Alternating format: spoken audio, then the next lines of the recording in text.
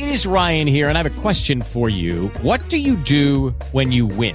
Like, are you a fist pumper, a woohooer, a hand clapper, a high fiver? I kind of like the high five, but if you want to hone in on those winning moves, check out Chumba Casino. At ChumbaCasino.com, choose from hundreds of social casino-style games for your chance to redeem serious cash prizes. There are new game releases weekly, plus free daily bonuses. So don't wait. Start having the most fun ever at ChumbaCasino.com. No purchase necessary. VGW Group. Void where prohibited by law. See terms and conditions. 18 plus.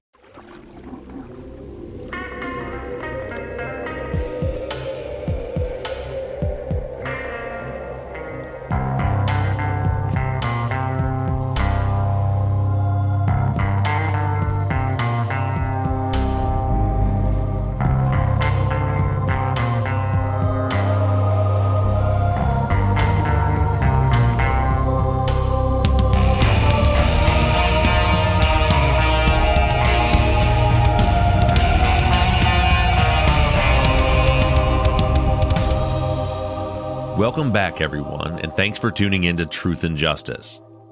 This week, we're continuing our series breakdown and sharing behind-the-scenes stories from our recently released TV series, The Forgotten West Memphis 3. In today's episode, I'm going to be talking about Part 2, Memories. In Part 2, I'm joined by two experts. Jim Clemente returns as we continue to develop a profile of Stevie, Michael, and Christopher's killer, and MVAC DNA expert Susanna Ryan. It's also in Part 2 where we hear from a few new witnesses. Bobby Posey, Carlos Seals, and a man that claims to have been playing with the boys on the afternoon that they were killed, George Taylor. And lastly, in this episode, I begin my mission of getting permission from the three convicted to use new technology to test the evidence. There's a lot going on in this part, and I'm going to break it down scene by scene right after a short break.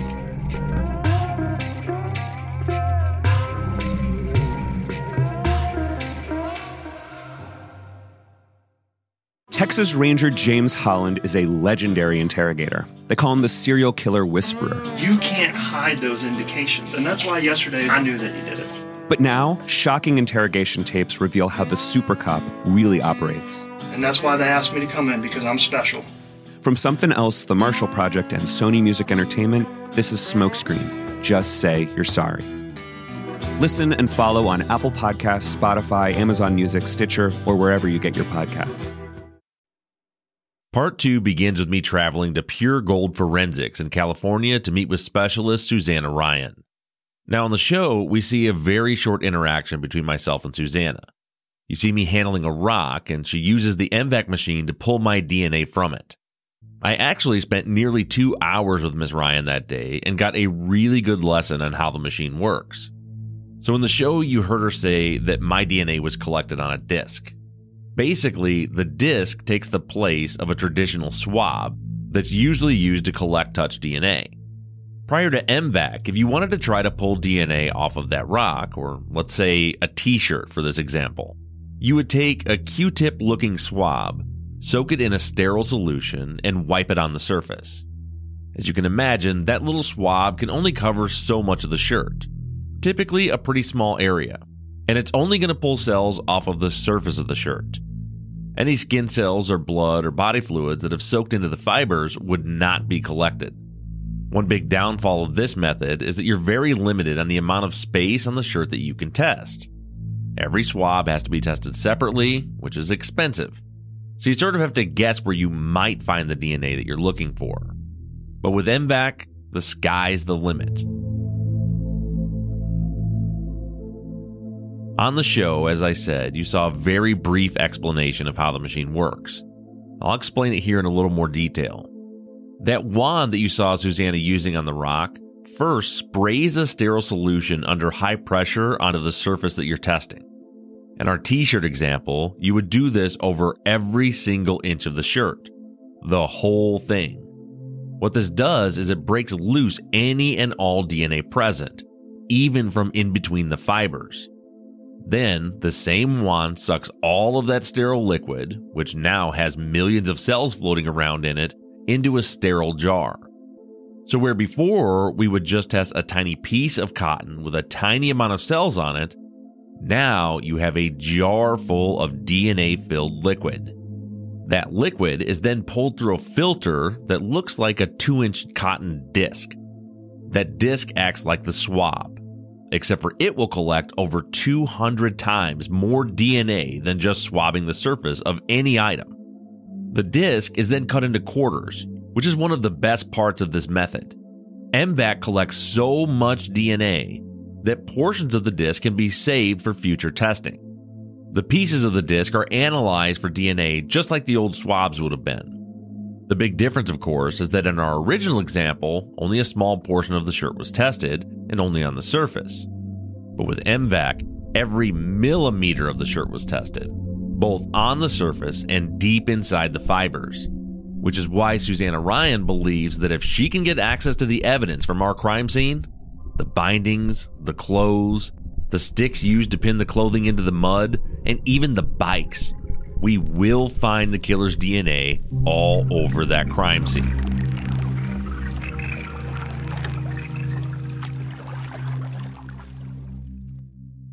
My meeting with Susanna was probably the most exciting part of my investigation. At this point, I was made aware that there is science available that can absolutely solve this case. All we have to do is get the district attorney to agree to test the evidence. So, as soon as I got back from meeting with Susanna, I began calling Scott Ellington. Mr. Ellington is the district attorney who released the West Memphis 3 on an Alford plea in 2011. After the release, he stated publicly on multiple occasions that, quote, "It would be a dereliction of my duties not to consider any new evidence in this case," end quote. Now, about 10 minutes into part 2, you see my first attempt at calling Ellington. I call his office and I speak with his secretary. Now, at this point, I'm assuming that the process of testing the evidence should be pretty straightforward. I figured Ellington would return my call and let me know what needs to be done in order to get access to the evidence. Or so I thought, but more on that later.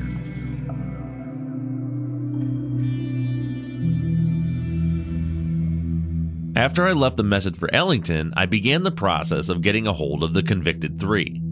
I knew that if the DA doesn't willingly agree to test the evidence, it's going to come down to putting a motion before a judge. And the only people who can file such a motion are Damien, Jason, and Jesse.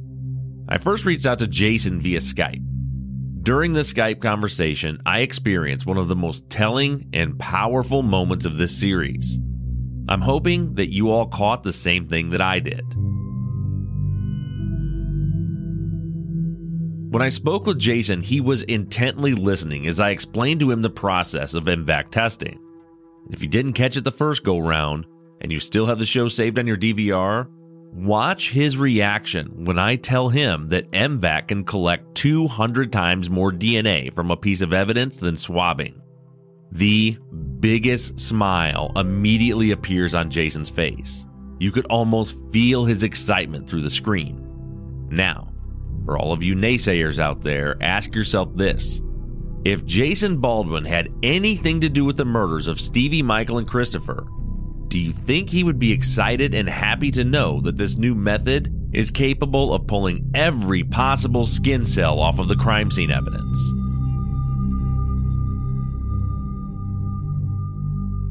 Now let's compare that to someone else's reaction. I had lunch with a certain someone connected to the case prior to filming the series. I, of course, was already aware, at least with a limited understanding of how MVAC works. When I shared my plan with this person about using MVAC to test the DNA on the crime scene, all of the friendliness was sucked out of the air, and I was told that everyone just needs to leave this case alone. It's already solved. Now, Jason, on the other hand, said, and I quote, "Let's do it. Let's make it happen."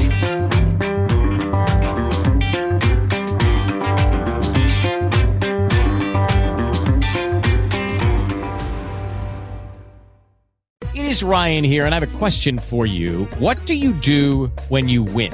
Like, are you a fist pumper, a woohooer, a hand clapper, a high fiver? I kind of like the high five, but if you want to hone in on those winning moves, check out Chumba Casino. At ChumbaCasino.com, choose from hundreds of social casino-style games for your chance to redeem serious cash prizes. There are new game releases weekly, plus free daily bonuses. So don't wait. Start having the most fun ever at ChumbaCasino.com. No purchase necessary. VGW Group. Void where prohibited by law. See terms and conditions. 18+. With the Lucky Land Slots, you can get lucky just about anywhere. This is your captain speaking. We've got clear runway and the weather's fine, but we're just going to circle up here a while and get lucky. No, nothing like that. It's just these cash prizes add up quick. So I suggest you sit back, keep your tray table upright, and start getting lucky. Play for free at LuckyLandSlots.com. Are you feeling lucky? No purchase necessary. Void where prohibited by law. 18+ terms and conditions apply. See website for details. Next up, I begin the process of narrowing down the boys' time of death. I'm using the 140-page police door-to-door notes to trace their steps.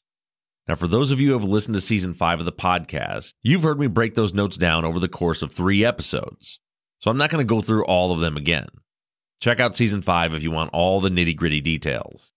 But on the TV show, my first order of business is to try to determine if Jamie Clark Ballard's notorious affidavit can be verified.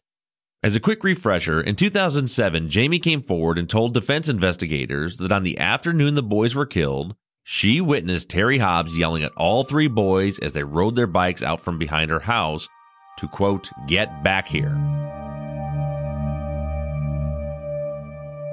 Jamie's statement was a huge revelation because Terry had said on the record on multiple occasions that he'd never seen Stevie that day. But while Jamie's statement could be a massive revelation in the case, we also have to make sure that it's actually true. Our earlier look at her statement during Season 5 already pointed out some issues. She says the boys were playing behind her house from 5:30 to 6:30 p.m. This is contradicted by multiple witness statements that say that the boys were not only elsewhere during that time, but they also weren't together. At 6:30, when Jamie says she actually witnessed Harry yelling at the boys, nearly a dozen other witnesses say that they saw the boys at the same time at the far opposite end of the neighborhood. She also says that all 3 were on bikes, but Chris didn't have a bike that day. Basically, there are just a lot of problems with her statement. But a large portion of it revolves around Chris's big brother, Ryan Clark. She says in her affidavit that she walked home with Ryan that day and that she was with Ryan at school the next day when he found out that his brother had been killed. The only way to know for sure if there's any credibility to her statement was to talk to Ryan.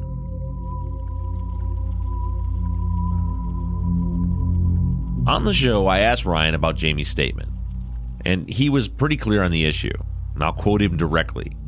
Quote, "That's bullshit." He said that he didn't walk home with her that day, and he wasn't at school on the day he found out his brother was killed. In fact, he wasn't at school at all for most of the next week. It didn't make the final cut, but Ryan told me that he and Jamie were not very close at all, and he doesn't recall ever actually talking to her about his brother's death. At this point, I find myself in a he said, she said situation. Ryan says these things didn't happen, Jamie says they did. But when I compare Jamie's statement to all of the other available evidence, it just doesn't seem possible that it's accurate. Now, I do want to be clear. I'm not saying that Jamie Clark Ballard is intentionally lying. We all know how memories change and fade over the years. We get a little lesson on that from Jim later in the show. But I cannot in good conscience say that I believe her statement is accurate. Now, to be clear, my production team did reach out to Jamie and her mother to request interviews for the show, and they declined. I've also been in touch with her via email over the last couple weeks, and I've invited her onto the podcast to share her side of the story. So far, she hasn't responded to my request. Next, we need to talk about the potential 4th boy, who I described as Mystery Boy during Season 5 of the podcast. There are a lot of indications in the door-to-door notes that there was a 4th young boy traveling with Stevie, Michael, and Christopher on the day they were murdered. Most notably was Narlene Hollingsworth's statement that she saw a heavyset boy with dark hair wearing green shorts riding on bikes with 2 of the other boys. She told police that she almost hit one of the boys with her car. Now, during Season 5, I was in a private chat with a group of women that had been studying this case for years. They told me about a guy named George Taylor. George had told them in a Facebook post or in some Facebook group somewhere that he was actually with the boys that afternoon. Then, a little closer look at the notes revealed that the police actually went to George's house to speak with his parents during the door-to-door canvassing. And in those notes, we see that George seems to have started to tell the police something, but then he changed his mind. The lead seemed promising, so we reached out to George Taylor.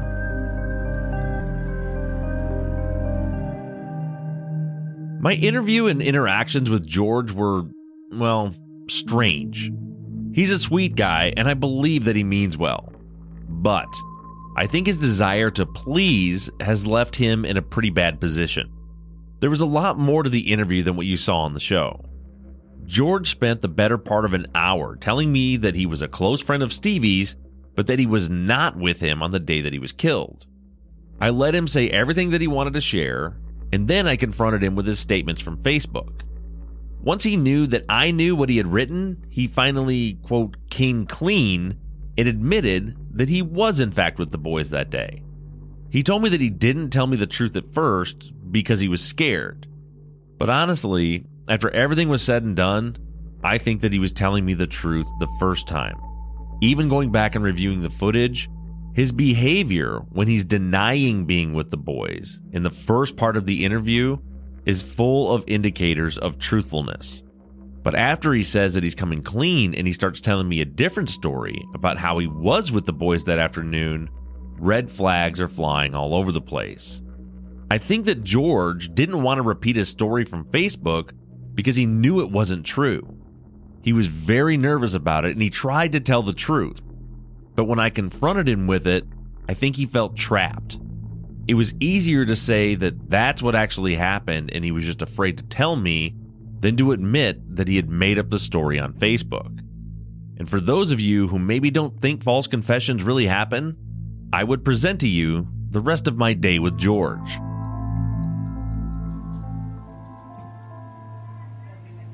George, in my opinion, seemed to have caught on what I was fishing for, and so he played along. What he didn't realize is that I didn't want an exciting story. I just wanted the truth. He shared with me detailed descriptions of when Narlene Hollingsworth almost hit him with the car. He was certain that he was wearing green shorts, and he even described the pipe that the boys crossed to get to the bayou. On the surface, George's story fit perfectly with the evidence. But it fit a little too perfectly. When we drove through the neighborhood, he couldn't remember where Stevie lived.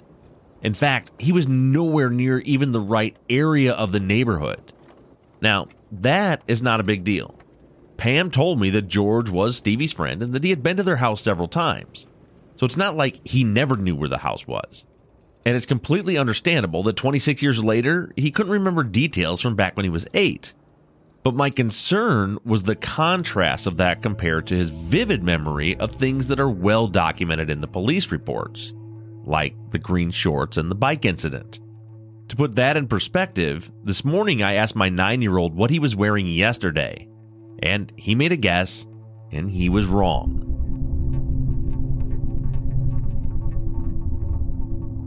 I finally determined that George was simply sharing details that he had either read or had been discussed with him online when we got to talking about the pipe. During our interview, he described the pipe as green and white plastic. Now, obviously, the actual pipe bridge was made of rusty steel. But once we got to the crime scene, he wandered 100 feet or so away from the actual pipe that had been fully submerged in the water for weeks due to large amounts of rainfall, and he pointed out the pipe that he remembered. And there it was, just like he described, a 12-inch green PVC pipe that had faded to white in parts. But the pipe didn't cross the bayou. It ran parallel to it and crossed over a new ditch that had recently been created because of erosion. And that's when I realized that George was very likely making up this entire story. It would appear to me that George had went out to the crime scene to gather some details for his story, and at the time, the actual pipe bridge was underwater and not visible. But he saw a green and white pipe and assumed that was the pipe that the boys had crossed before their murder. There was a lot of discussion about George's interview during post-production. My initial thought was just to scrap the whole thing. The last thing I wanted to do was to make the poor guy look bad on TV. But ultimately, we decided that a large part of the show was intended to separate fact from fiction and to provide a clearer picture of what actually happened. In certain circles, the George Taylor theory has been discussed for years. And just like the Jamie Clark Ballard sighting, This is another element of the case that can be scratched off the list of actual evidence.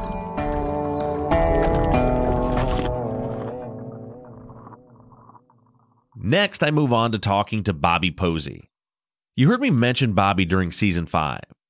There's a notation in the door-to-door notes that says Chris told him that his daddy had whipped him and he was running away. The problem with the police notes is that they never followed up with Bobby.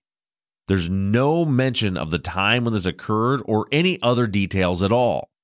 So I called Bobby to do the follow-up that the West Memphis PD never did.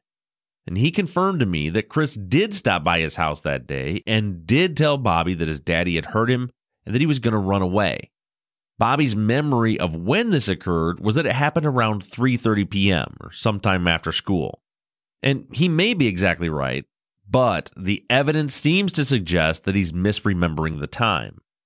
According to not just Mark Byers, but also Chris's brother Ryan, Mark, Chris's dad, never saw Chris until after he returned home from picking up Chris's mom from work, which was around 5:30. Melissa and Mark both say that this is when Mark spanked Chris. Now, if all of that is true, that would mean that Chris's trip to Bobby's house would have had to have occurred somewhere probably around 6 p.m., not 3:30 p.m. But this confusion about the time is completely understandable, and it's not really a concern. We hear Bobby say that the incident occurred during the daytime, not the nighttime. Well, the sun set at 7:51 p.m. that day, so it would have been daytime at both 3:30 and 6. 26 years later, looking at all of the evidence together, I'm comfortable saying that Chris was alone, not with Michael and Stevie, at 6 p.m. And that's when he went to Bobby Posey's house and said that he's running away. Just 15 minutes before Dana Moore witnessed him hopping onto the back of Stevie's bike, and 30 minutes before he was last seen alive, when Carlos Seals saw him and the other two boys riding off towards the Robin Hood Woods.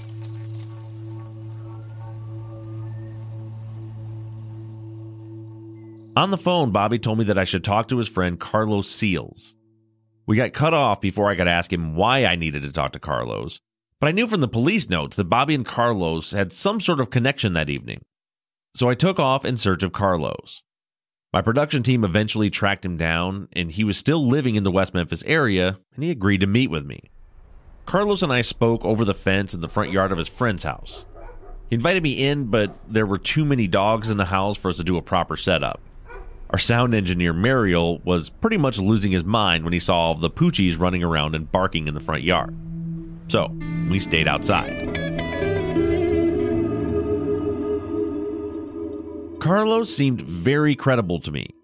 He had nothing to gain by sharing his story, and accurate or not, it's my opinion that he was sharing his memories of that night to the best of his ability. Unfortunately, the way the interview ended up being edited, it seemed like Carlos was kind of locked into a 5:30 p.m. sighting of the boys. On the show, he said, quote, it had to be at least 5:30 or 6. But our conversation went on for well over an hour after that. Really, Carlos wasn't exactly sure on the time. He said that he figured he saw all three boys around 5:30, but it could have been as late as 6:30. He told me that he just remembers that it was before dinner because that's what he was going home to do. He was going home to eat.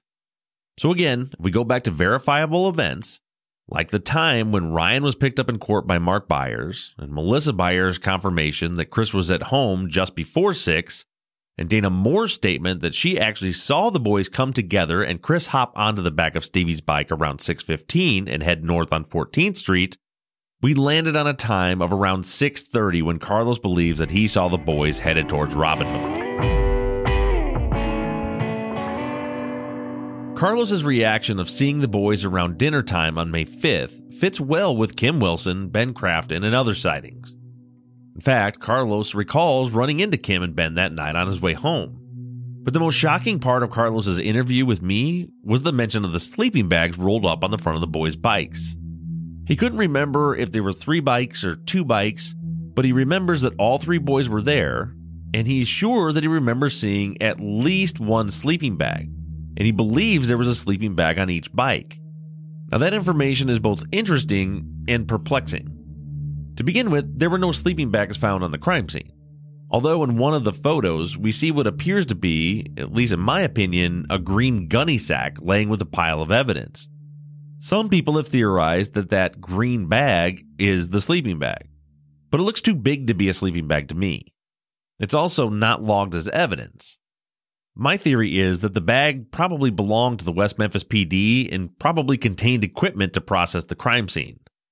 Although I admit that's nothing more than a theory, and I've never seen crime scene investigators use a gunny sack to carry their equipment. But then again, in this instance, they had trash pumps out there. They had a lot of abnormal equipment to try to dig through and find evidence in the creek bottom. So really, who knows? But as far as Carlos goes, we also have a couple of police interviews with him, and he never mentions the sleeping bags.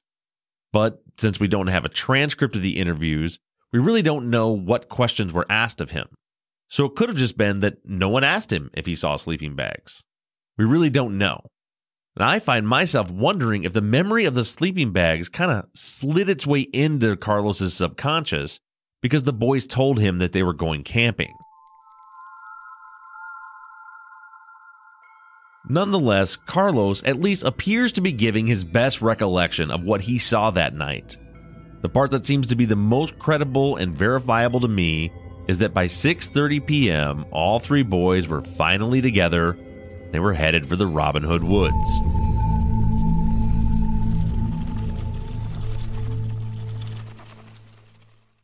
It is Ryan here, and I have a question for you. What do you do when you win?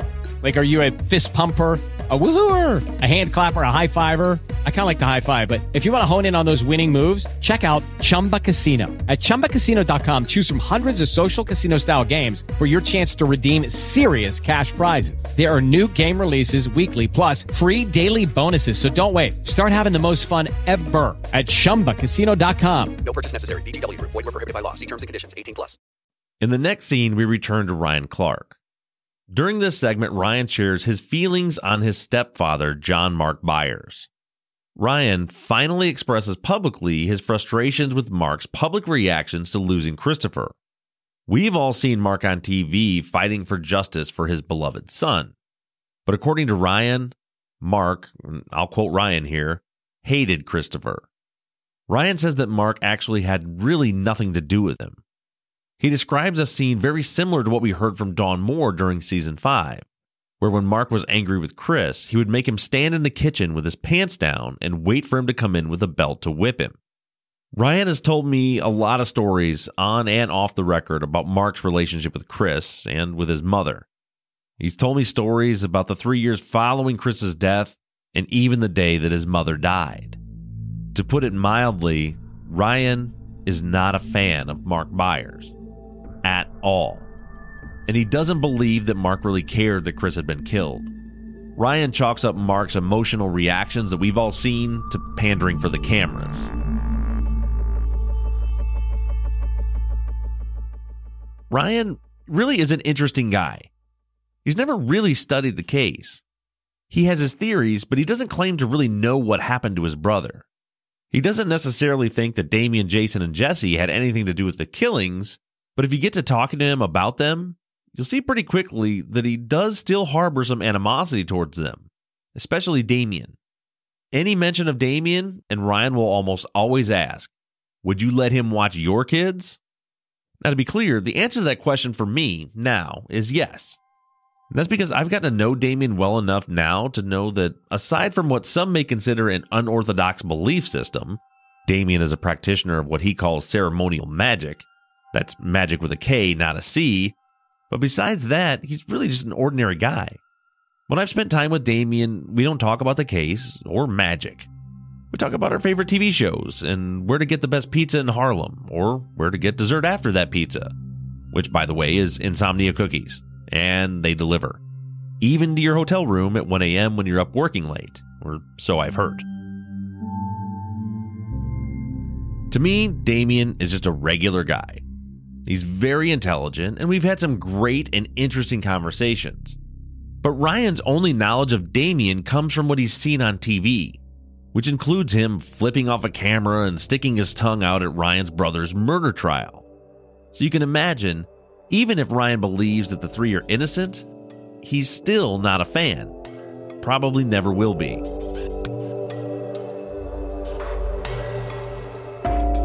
Another interesting thing about Ryan is that because of what he calls Mark Byers' hatred for Christopher, he's often considered the fact that Mark might have had something to do with the murders.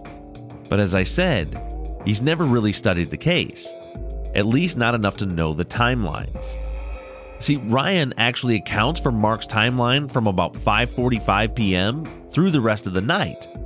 And as I said in this week's follow-up episode, most importantly, he confirms both Mark's and his mother's 1993 statement that Chris was at home and alive while Mark was picking him up from court. He remembers pretty vividly getting home and Mark being pissed because Chris wasn't cleaning under the carport as he was instructed. And he remembers his mother insisting that she had just seen him out there and telling Ryan to check upstairs because she had heard him come in and out a couple of times. After that, Mark was either with Ryan and his mother, or with just Ryan, or with just his mother until after it got dark that night. By then, the boys had been murdered and their bodies concealed, and the killer had already fled the scene.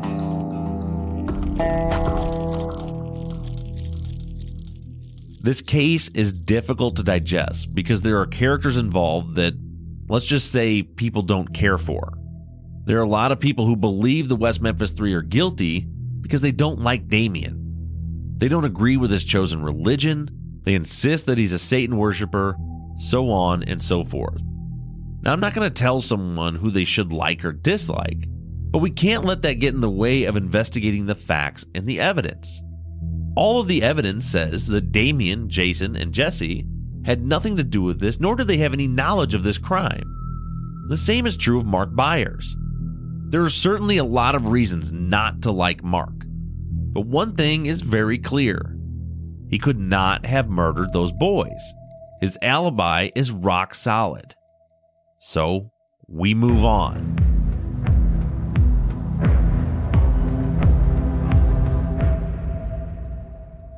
Part 2 concludes with me sitting back down with Jim Clemente.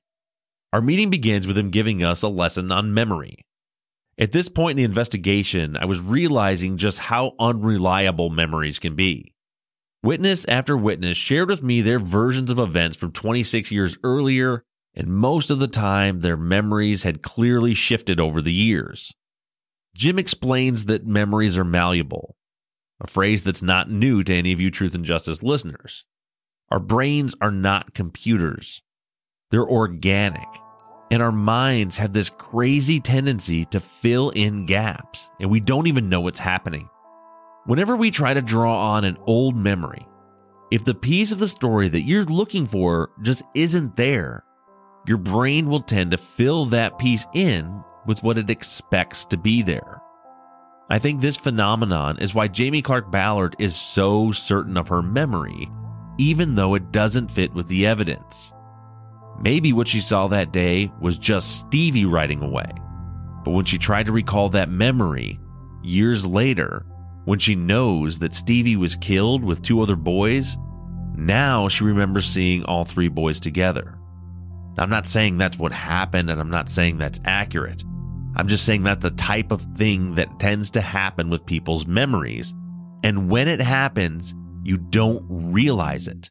In your mind's eye, what you're remembering is what actually happened.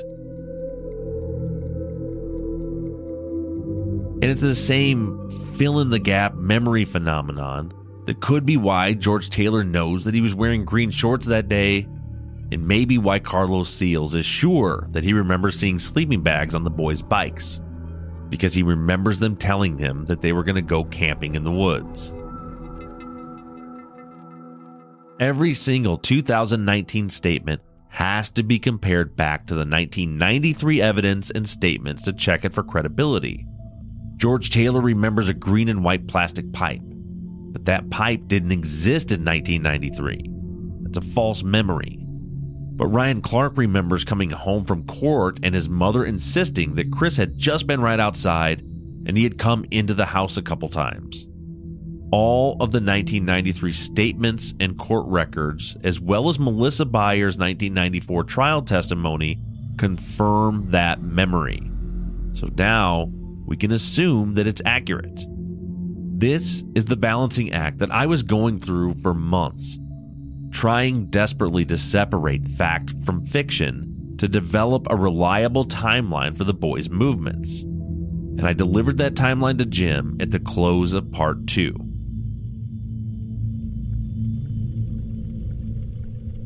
There was a part of the timeline that was left out of the final cut of the show. Based on 2 elements, I'm convinced that Stevie Branch did in fact return home at some point that night and ate dinner. One is a statement in a newspaper from a couple days before the murder from a woman named Betty Johnson. Betty told a reporter that she saw Stevie riding his bike on South 16th Street that afternoon, alone. We know that when Stevie left his house around 3:40 in the afternoon, he left with Michael, both of them on bikes.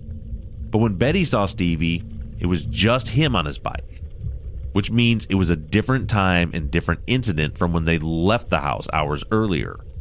Based on other witness statements that indicate that Michael was playing alone in the other end of the neighborhood, it's my belief that Stevie returned home sometime around 5 or 5:30. The other strong indicator that this actually happened is found in Stevie's autopsy.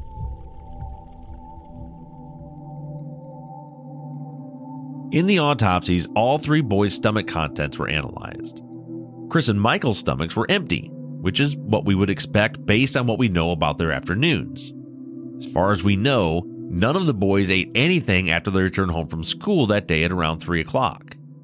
And even if they had grabbed a snack before they went out to play, in a healthy, active 8-year-old, it takes about 90 minutes to 2 hours for food to be fully digested and fully move out of the stomach into the intestines. So if they had a snack at 3:30 in the afternoon, by 5:30 or so, it would have been out of their stomachs. Now, I believe that the boys were killed between 6:30 and 7:30 p.m. On the show, we pushed that time back to 8:30, but that's because we have witness statements at 8:30 from people who had been down to the pipe at that time, and the bikes were already in the water. So that's the far end of our window. We know the boys were deceased at least by then. But realistically, we know that the boys were last seen headed towards the woods at 6:30. I believe they encountered their killer shortly thereafter. So if I had to give you my best guess about when they were killed, I would say probably about 7 o'clock. Then there's 30 to 45 minutes for body concealment, and the killer is out of the crime scene by 7:45.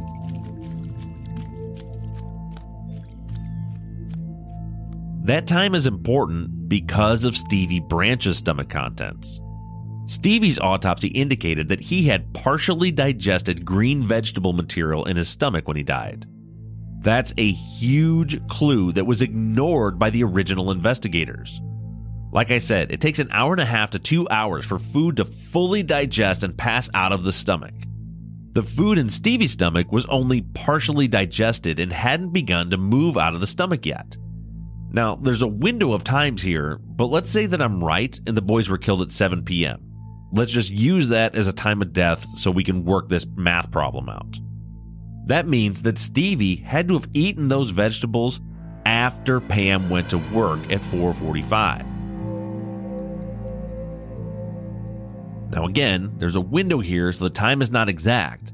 But since the food was only partially digested, I would estimate that Stevie returned home and ate around 5:30 or 6 p.m. It's during that time that we have multiple sightings of Michael without Stevie, and it's also during that time that Chris was being spanked and told to clean under the carport. Betty Johnson saw Stevie alone on his bike, and of course, because of the medical evidence, we know that he ate within an hour or two of his death.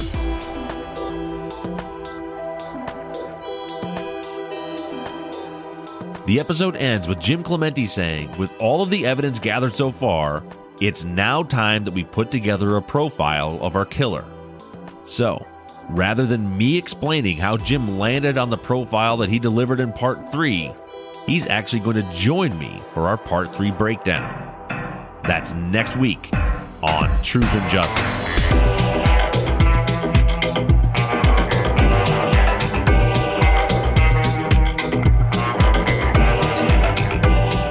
Truth and Justice is an NBI Studios production and is distributed by Wondery. Produced and edited by Mike Bussing and sound engineering by Shane Yoder. All music for the show was created, composed, and scored by PutThemInASong.com, who also mixed and mastered this episode. All of our font across all of our logos and banners were created by Tate Krupa of Red Swan Graphic Design. You can find more of Tate's work on Etsy. I'd like to thank Katie Ross of CreatedInTandem.com for designing, creating, managing, and maintaining our website, Truth and Justice Pod, where you can view all photos and documents discussed in every episode. And a big thank you to our transcription team, Pamela Westby, Kathy McElhaney, Charlena White, Kaywood Yamnick, Ginger Fiola, Edith Swanneck, and Jen Reese in Candela. And as always, thank you to all of you for all of your engagement and support. If you like the show and you'd like to support us, you can do so in a number of ways.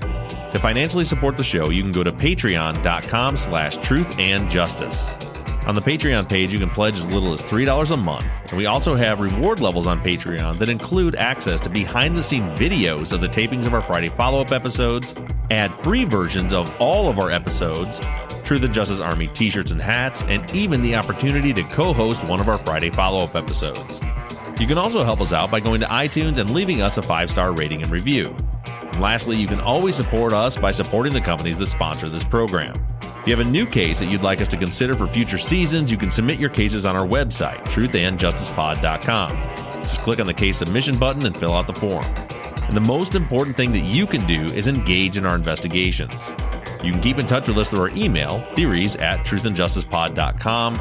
You can like our Facebook page or join in on the conversation on the Truth and Justice Podcast fans page. For all of you tweeters, you can connect with us on Twitter @TruthJusticePod. I personally can be found on social media @BobRuffTruth, and Mike can be found @MurbGaming, MURRBGAMING. And don't forget that we always have our 24/7 voicemail line open for questions, comments, or tips on our cases. That phone number is 269-224-2833. However you do it, stay engaged, stay in touch. But as for now, I'm signing off. I'm Bob Ruff, and this has been Truth and Justice.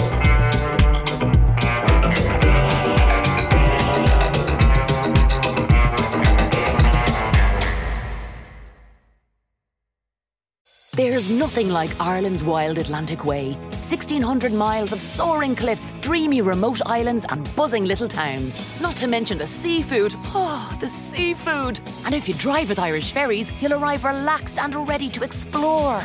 Bring the whole gang, pets and all. Fill the boot with goodies and get a warm Irish welcome before you even get to Ireland. Hop across from Holyhead to Dublin. Book early at irishferries.com and see travel differently. Terms and conditions apply.